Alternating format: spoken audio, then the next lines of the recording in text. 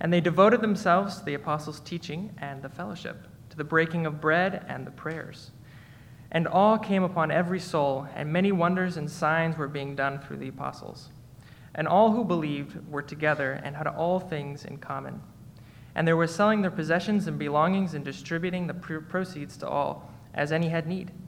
And day by day, attending the temple together and breaking bread in their homes, they received their food with glad and generous hearts, praising God and having favor with all the people.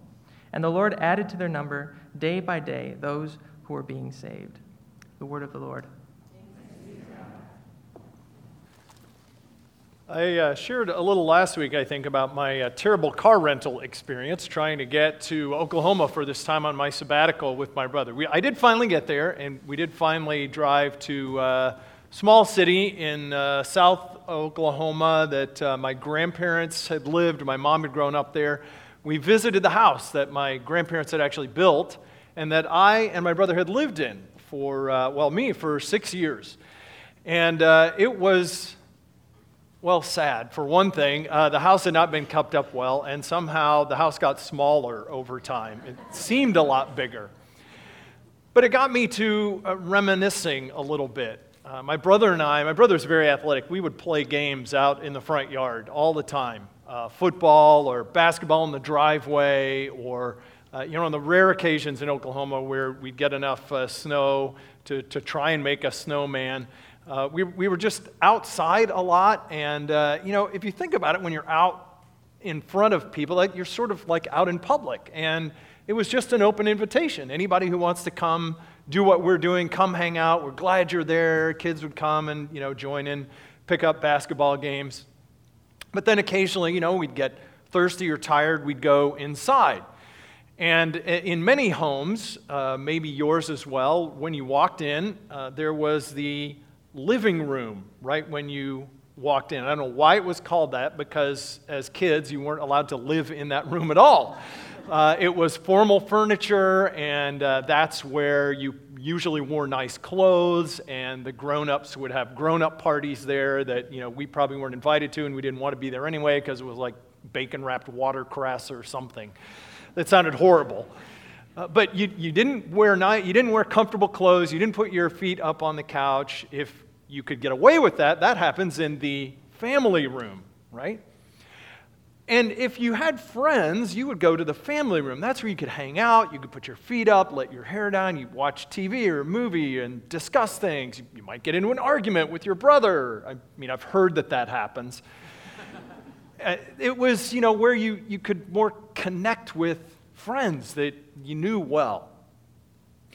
But if you were a really good friend, if you were a member of the family, at some point you would probably end up in the kitchen, where you're sharing a meal together, where, the ladies might get together. My grandmother and a friend would get together over a cup of coffee and maybe have a really close conversation about what was going on in their lives. It might be the room where Mom and Dad would sit you down sometime and have a very serious conversation about something. Homes are interesting, aren't they? Different spaces for different purposes that are still all about communicating who we are as a family and what we value and how we grow together and how we're connected to each other. In his first letter to his protege Timothy, Paul writes, "I'm writing you this so that you will know how to behave in the church, the household of God." An interesting thought, isn't it? An interesting picture that the church is a family. The church is a household. And biblically, church is not really something you go to. It's something you belong to. Church is a community. It's a family. But of course, we have a facility, just like most families have facilities. We meet in a church building.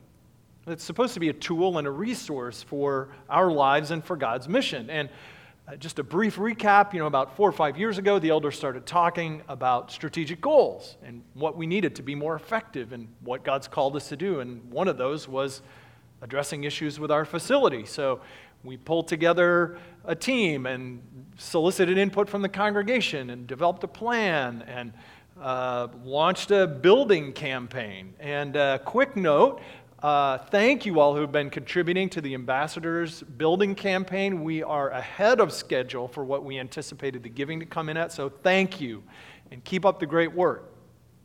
But at the same time, our giving to the Church Ministry Fund has lagged a little, so if you are able to contribute to help pay for things like curriculum and coffee and salaries, that's great too, and thank you for helping us with that. Now, we've been doing Ministry in the Dust for about the last 9 months, believe it or not, and we are literally coming up on the finish line, and that is awesome. We are going to have a celebration August 18th between services, so I hope you can be here for that, where we're just going to give thanks to God and have some great food and commission this work that's been done. But for the next 3 Sundays then, today and the next 2 weeks leading up to that, we're going to be in this series called Building Ambassadors. It's meant to connect what we've been doing in this project to our vision of being informed and winsome ambassadors of Jesus Christ to our secular culture. That's the point. And what we want to remind ourselves of in these next few weeks is that while the construction is coming to an end, that is only a beginning. Because now that, the workmen all move out and the dumpster goes away and now we actually settle in, we need to remind ourselves why we did this project in the first place. It's meant to reinforce what we are here for, that in our vision for discipleship, as we've said, disciples are a people who do life with God for the world. That's why we're here. That's what church is. And a church building is, in many ways, like a home for the family of God. It serves a lot of different purposes. It communicates different things. There are different rooms and spaces that we use in different ways. We gather in big groups and in smaller get-togethers. And it reminds us of what family is about. It's about welcoming people. It's about equipping us and growing us together. That's what the Ambassadors Project is supposed to be about, a facility that communicates welcome and it supports and encourages us in the vision that God has given us as His people. So this morning we're starting with a look at how Jesus' first disciples lived out that same vision in a different context, but with some principles that are helpful for us. So if you haven't already, go ahead and grab your Bible or one in the seat underneath in front of you and turn to Acts chapter 2 in the New Testament to that passage that we just heard. And while you're doing that, a real quick mention of context. In the second chapter of Acts, remember, Jesus has ascended to heaven. He's poured out the Holy Spirit on His disciples on the day of Pentecost. They start preaching in languages they've never studied or learned, and people who had gathered in Jerusalem from all over the world hear them in their own languages. They hear the good news of who Jesus is and what He's done, and 3,000 of them come to faith in Christ. And now the church has this awesome problem. What do we do with all these people? There's no pastors, there's no church building, there's no budget, there's no leadership board, there's no denominational resources, none of the things that we tend to typically associate with church. They're just there trying to figure out, how do we do life with Jesus?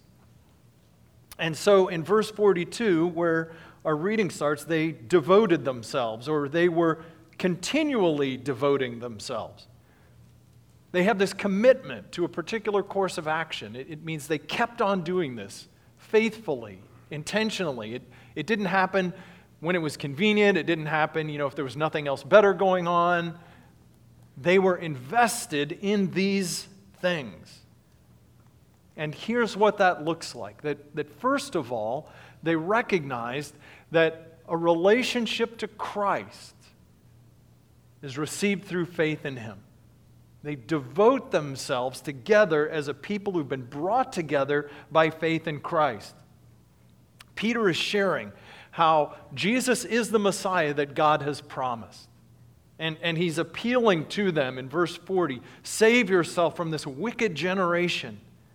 And those who received His word were baptized, and that day about 3,000 were added to the community. They were brought into this community by faith in Christ. The foundational level of fellowship, of connection, of community, especially for the people of God, is a relationship to God through Christ. Paul says in Ephesians, you are fellow citizens with God's people and members of his household. That's what it means to know Christ. We come to him individually, but we're connected to Christ and one another. So we could say that faith is certainly about believing true things about Jesus, but it's even more about belonging.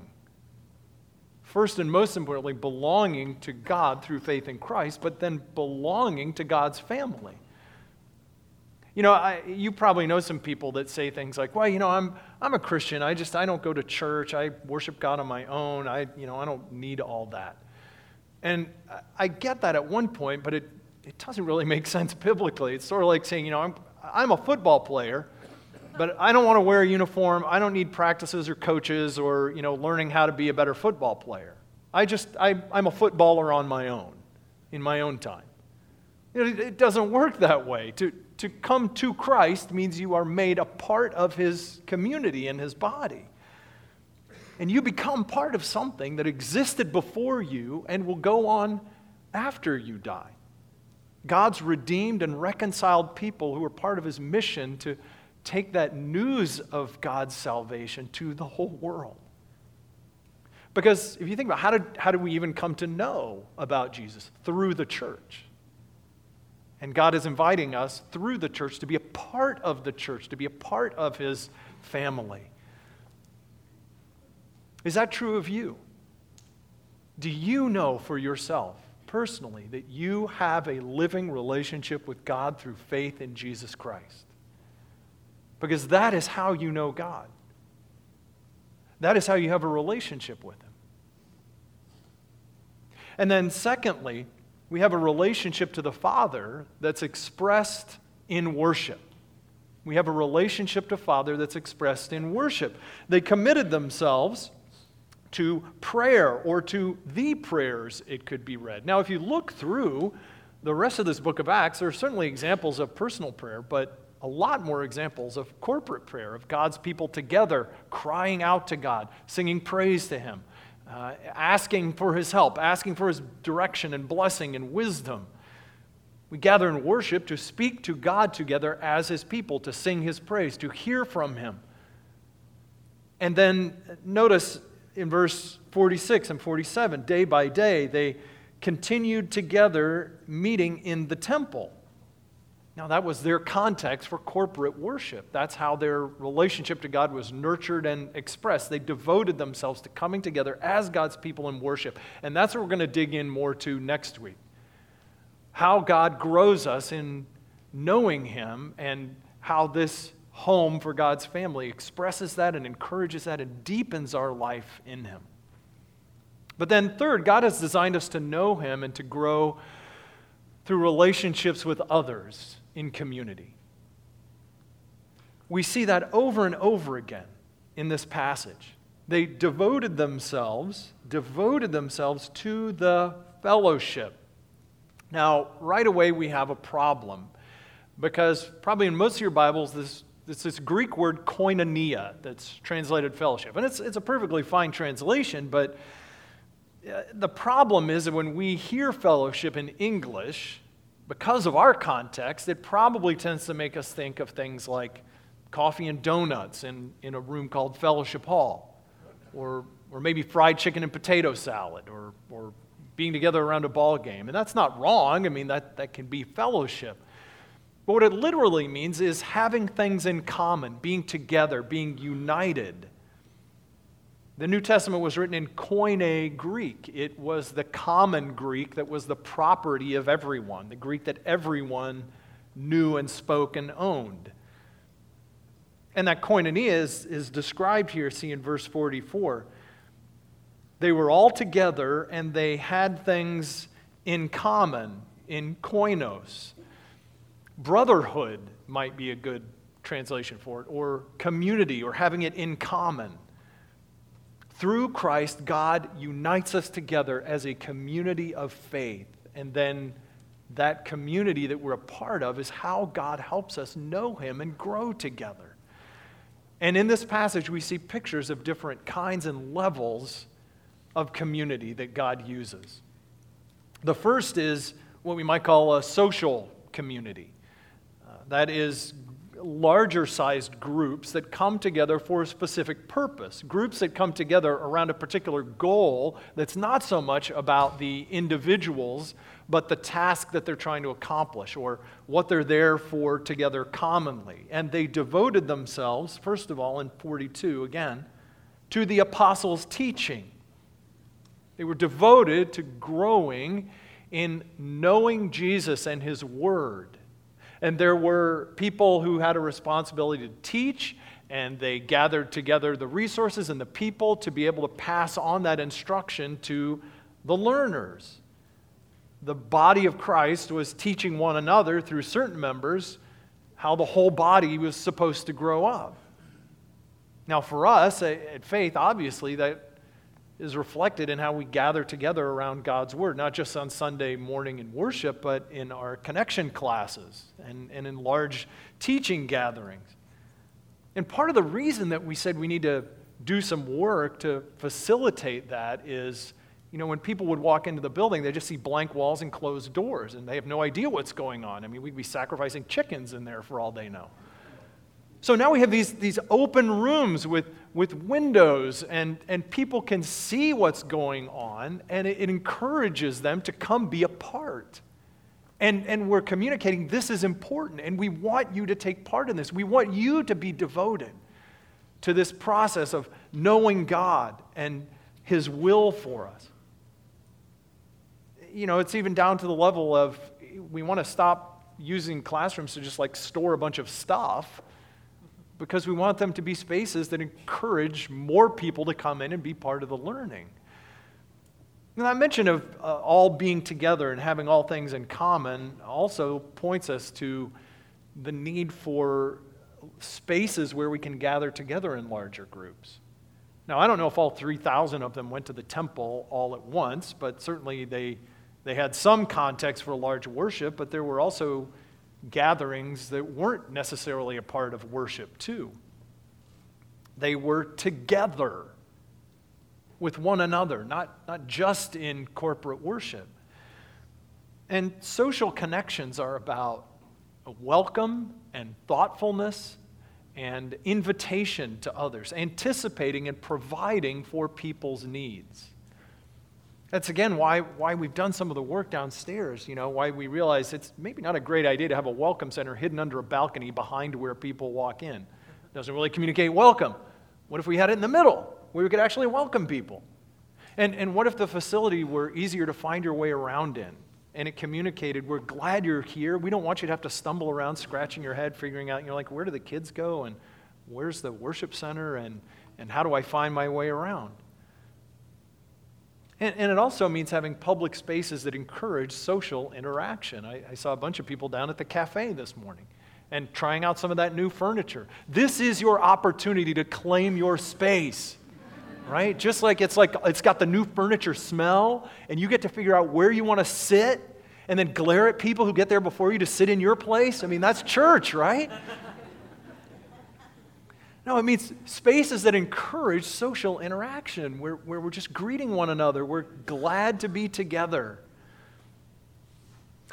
We had a friend named Tom at First Free in St. Louis, and he'd been in the hospital for about a week for some tests and surgery and recovery, and he was sharing a room in the hospital with somebody else. And while Tom was in the hospital, he'd had pastor come visit him and friends from his Sunday school class, and he appreciated the visit, but he didn't think they were really anything special. But the guy who was sharing the room with him, one time, after a friend had left and they'd spent a long time just talking and laughing together, said to Tom, wow, that's really amazing how those people care for you. I wish I had someone like that. And Tom said, what do you mean? He said, well, your friends, they come by and it seems like you guys like each other, and Tom was thinking this guy had people come visit, but they didn't stay very long, and the conversations weren't always very pleasant. And this guy was amazed that there were people that liked Tom, that were glad to see him, that were there to encourage him, that had a kind word, that they could laugh together. And it wasn't that they were like super deep conversations or anything. This man says, I don't have anyone like that. And Tom said he was just struck by how lonely that guy's life must be. You know, even with family and friends, this guy did not have many deep relationships, apparently. He didn't know whether or not anyone cared for him, but he saw Christians caring for one another, laughing together, encouraging one another, praying for each other, and he was drawn to it. Because we're made for those kinds of social connections, even at a larger level. Even if you're not going to have 100 people that know you real intimately, but it matters that we're here.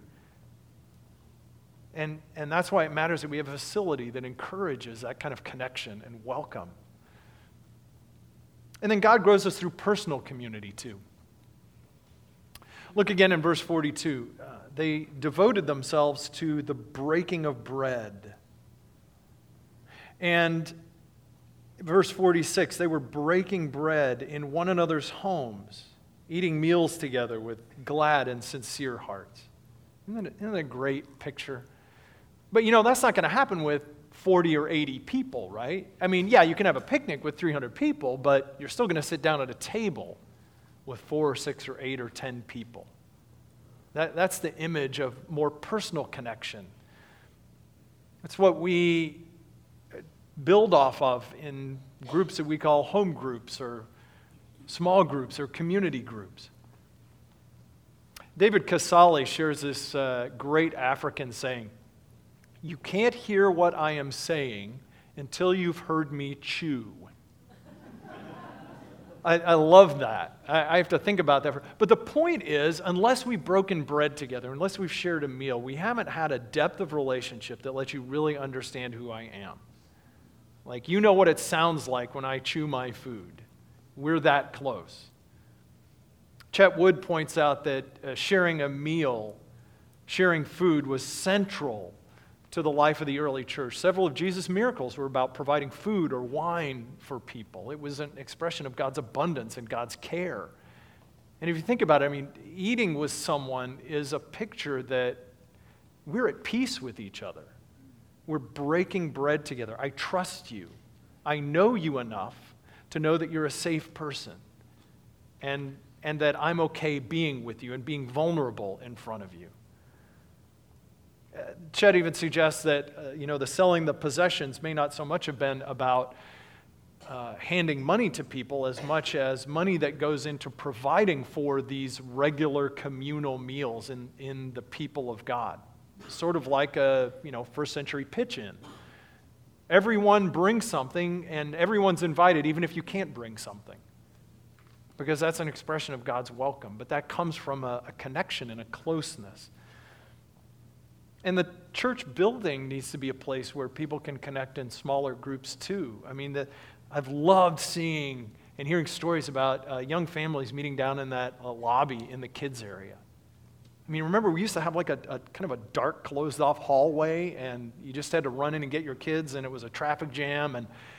And now young families are down there and connecting with one another and chatting, and the kids can run around in a safe place, and that's awesome.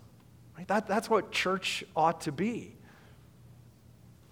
And even just some of the seating areas out in the main floor or the cafe or the welcome center.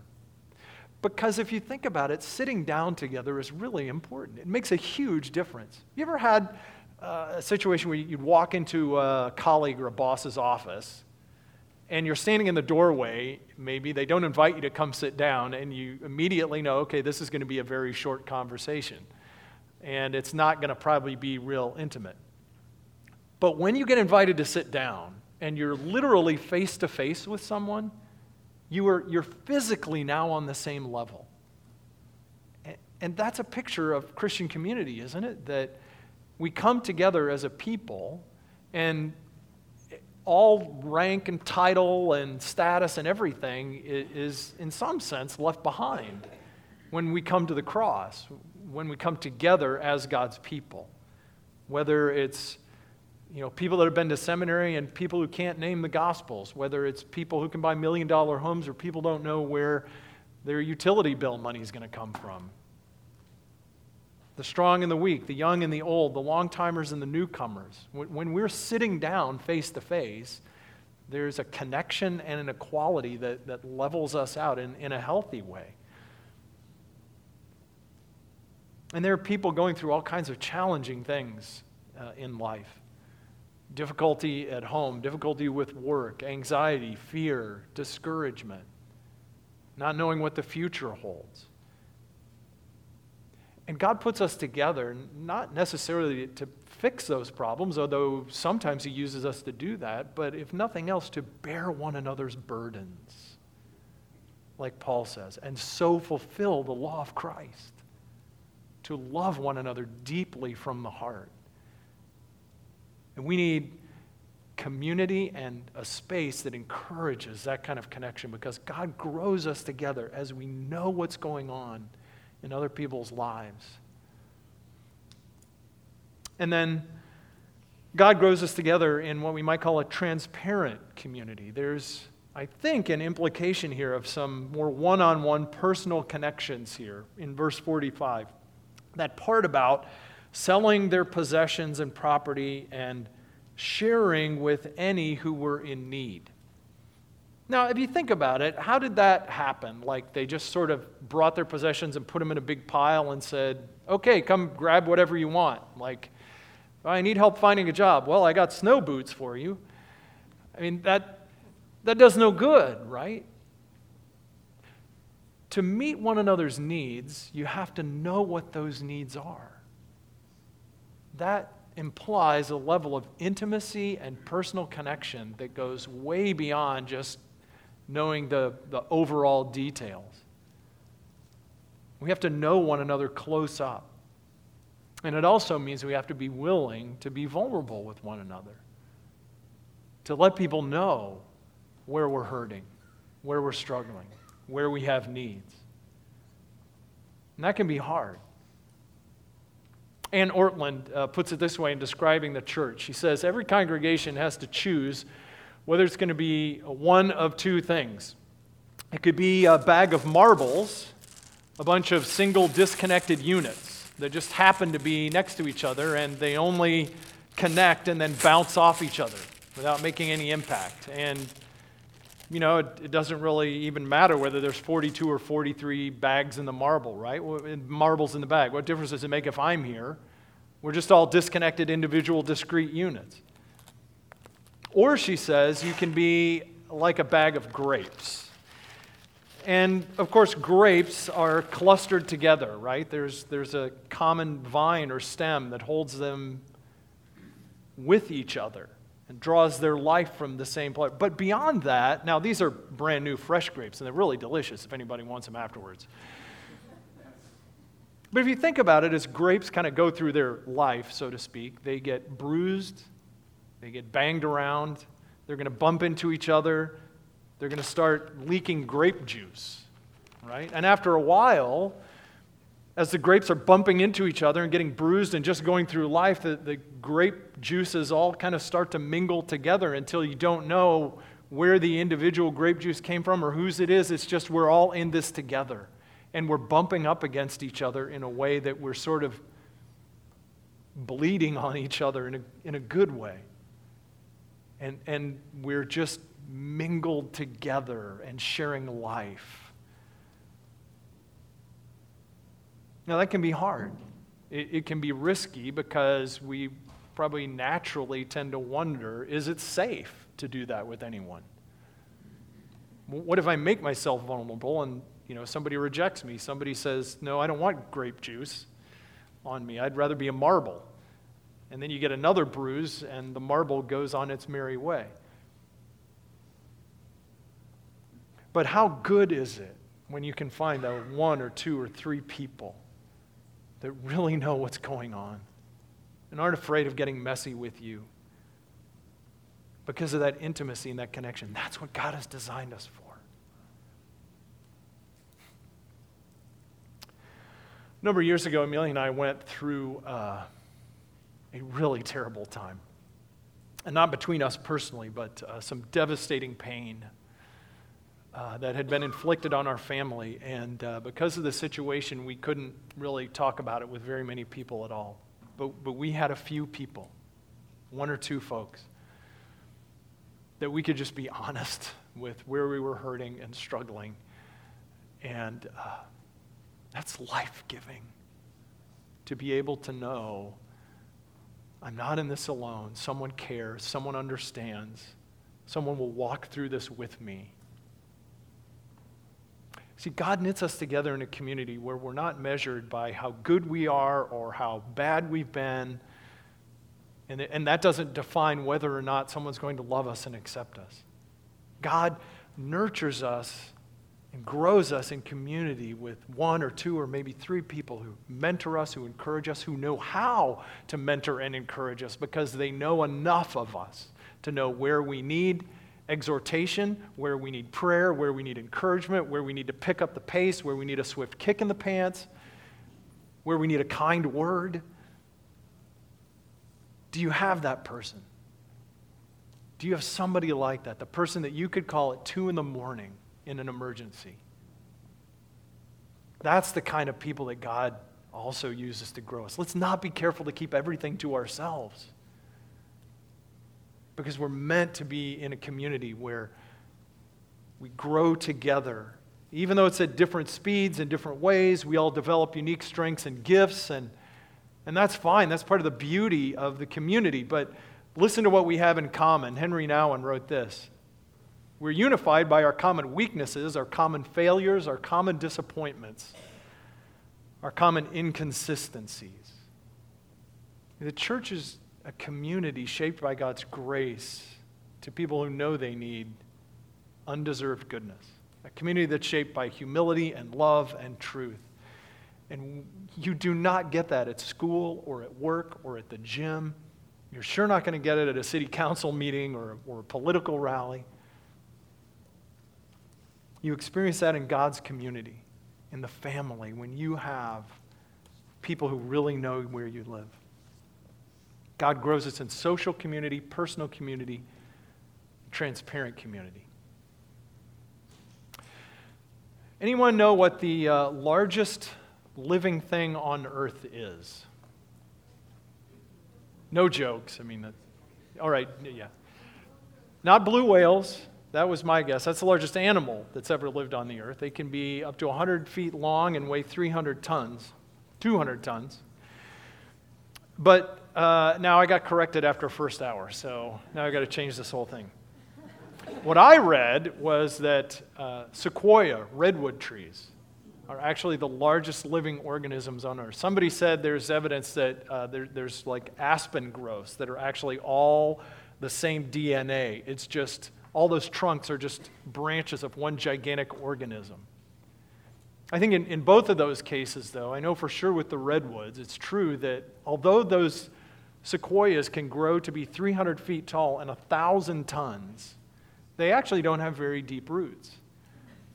Their roots go wide and they're interconnected with one another. And that's certainly true of those aspen trees, too. They are dependent on one another for the life of not just the individual members, but the organism as a whole. And interestingly, scientists are even discovering more and more how trees actually work together to support the life of the entire forest and not just the individual trees. In fact, I read an interesting article recently in New Scientist where some guys had discovered that 2 neighboring trees were keeping a dead stump essentially alive by filtering it water and nutrients that they would then draw back out of it. Isn't it amazing that trees are so deeply interconnected and they exist even as, in a sense, inanimate beings, not just for their own sake, but for the sake of the whole forest ecosystem, for the whole body. I wonder if there's a message that God has for us in that. That we come to Christ individually, but even in doing that, we're automatically grafted into the body of Christ. We become part of his family. It's expressed in corporate worship. It's expressed personally, individually, in our own lives in relationship to Christ, but then in these communal relationships with one another. At a social level, at a personal level, at a transparent level, that we need. Now, that does not mean go out here and make sure you're developing every one of those kinds of relationships, because we go through different seasons and stages of life, and these are all the kinds of community relationships that God uses, but the point is not to say, okay, now go add another 8 hours a week to develop every single one of these. But you have to have at least one of them, or we're going to be weak and imbalanced and unhealthy. It's sort of like you could imagine like a three-legged stool, right? We have a relationship with Christ through faith in Him. We have a relationship to God expressed in public worship. But we're also made for relationship and community with others. And if we don't have that third leg, I mean, Joey's got better balance and skill than I can. Maybe he can balance on a two-legged stool. I cannot. We're not made to do that.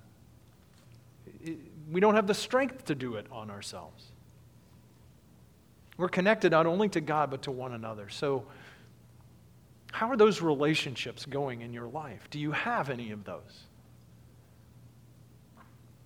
Are there ones where you really want or need to focus in this season? Because you're not made to do life alone, because God Himself, Father, Son, and Spirit, exists in a community and invites us into the community of His love that's experienced in the body of believers. The nature of reality is fundamentally relational. And that has profound implications for us. You put all this together, this kind of relationship, this kind of impact, this kind of significance, and you get a community that is, it's life-giving. It's beautiful. That's what we're about. That's what this project is about. That's what we want to be about as we go forward from here, not just today, but in the months and years to come. Let me pray for us. Father, thank you so much that you know what we need. You have made us for yourself. And because of who you are, you have made us for community. Thank you for inviting us into the community you already have as Father, Son, and Spirit, and the way that we know you. Father, would you help us to grow, to nurture those relationships with one another that are a reflection of who you are and what you have us here for. Thank you. Thank you. We pray in Jesus' name.